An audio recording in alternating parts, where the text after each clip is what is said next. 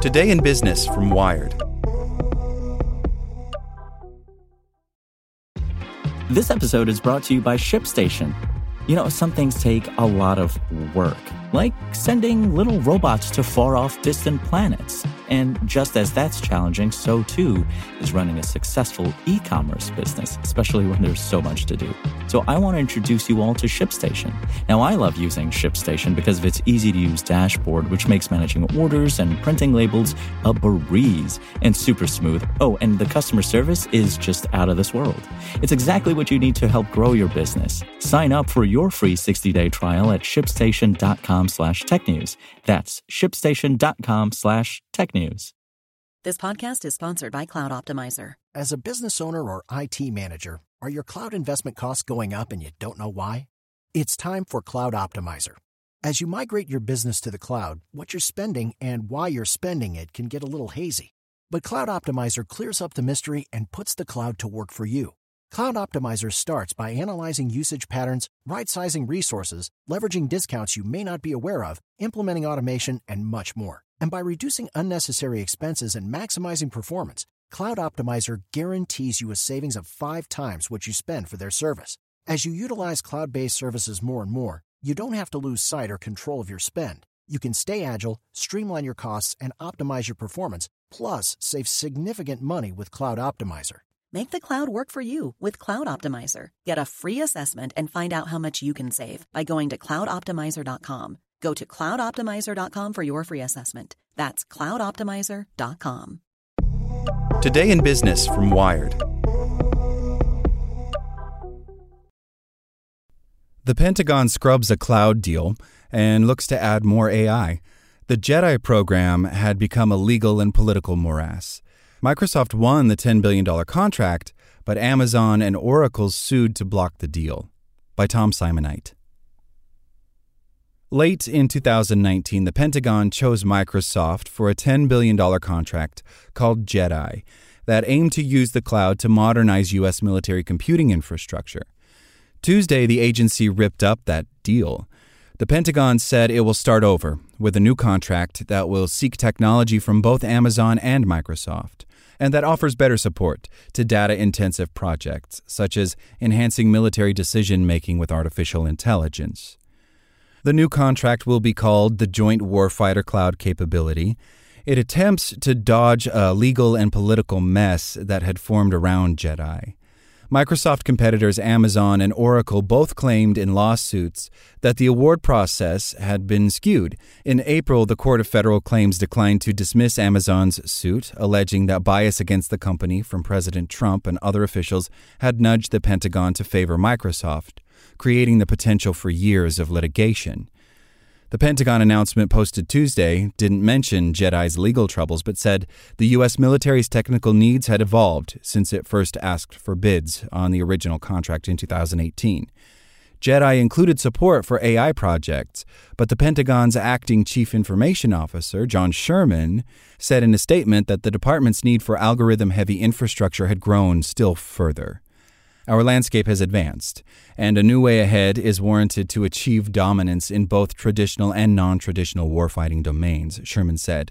He cited 2 recent AI-centric programs, suggesting that they would receive better support from the new contract and its 2 vendors.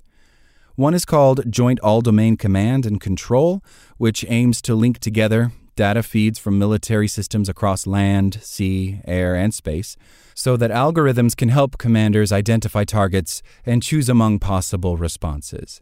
In an Air Force exercise linked to the program last year, an airman used a VR headset and software from defense startup Anduril to order real air defenses to shoot down a mock cruise missile over White Sands Missile Range in New Mexico. Sherman also announced that JWCC would help a project announced last month to accelerate AI adoption across the Pentagon, including by creating special teams of data and AI experts for each of the agency's 11 top military commands. The Pentagon's claim that it will better support advanced technology like AI projects shows President Biden's Pentagon continuing an emphasis on the military potential of artificial intelligence that began during the Obama administration and continued under President Trump. Successive secretaries of defense have said tapping that potential will require better connections with tech industry firms, including cloud providers and startups. However, some AI experts fear more military AI could have unethical or deadly consequences, and some tech workers, including at Google, have protested Pentagon deals. Andrew Hunter, director of the Defense Industrial Initiatives Group at the Center for Strategic and International Studies, says the Pentagon appears to have decided that because of its legal tangles, a reboot was the most efficient way to get the cloud computing resources the department is needed for some time. Computing-dependent projects, like the one seeking to link various military services and hardware, are central to the Pentagon's strategy to face up to China. The potential of cloud computing is to be able to apply sophisticated analytical techniques, such as AI, on your data so you can act with greater knowledge than adversaries, Sherman says. JEDI was not the Pentagon's only cloud computing contract, but the speed with which its successor can get up and running could still have a significant effect on the Pentagon's cloud and AI dreams. Had all gone to plan, the initial 2-year phase of JEDI was to have been completed in April. Hunter expects the department to try to finalize the contract quickly, but also to take care to avoid a repeat of the controversy around JEDI. Tuesday's announcement said that only Amazon and Microsoft meet the Department of Defense's requirements, which include stringent security rules, but that it was open to adding new vendors, if any proved capable enough. The Pentagon declined to provide more details on the new JWCC contract, but the two companies it said will be invited to take part offered positive, albeit muted, support to the reset. In a blog post, Tony Towns-Whitley, Microsoft's president for U.S. regulated industries, said the company understood the Pentagon's decision to cancel JEDI and avoid potentially years of litigation. The security of the United States is more important than any single contract, she wrote. The DoD has a critical unmet need to bring the power of cloud and AI to our men and women in uniform, modernizing technology infrastructure and platform services technology. An Amazon spokesperson said in a statement that the company is committed to supporting the U.S. military with the best technology and prices, and that the original contract was the result of outside influence that has no place in government procurement. Oracle declined to comment. Like what you learned? Subscribe everywhere you listen to podcasts and get more business news at wired.com/business. Want to learn how you can make smarter decisions with your money? Well, I've got the podcast for you. I'm Sean Piles, and I host NerdWallet's Smart Money Podcast.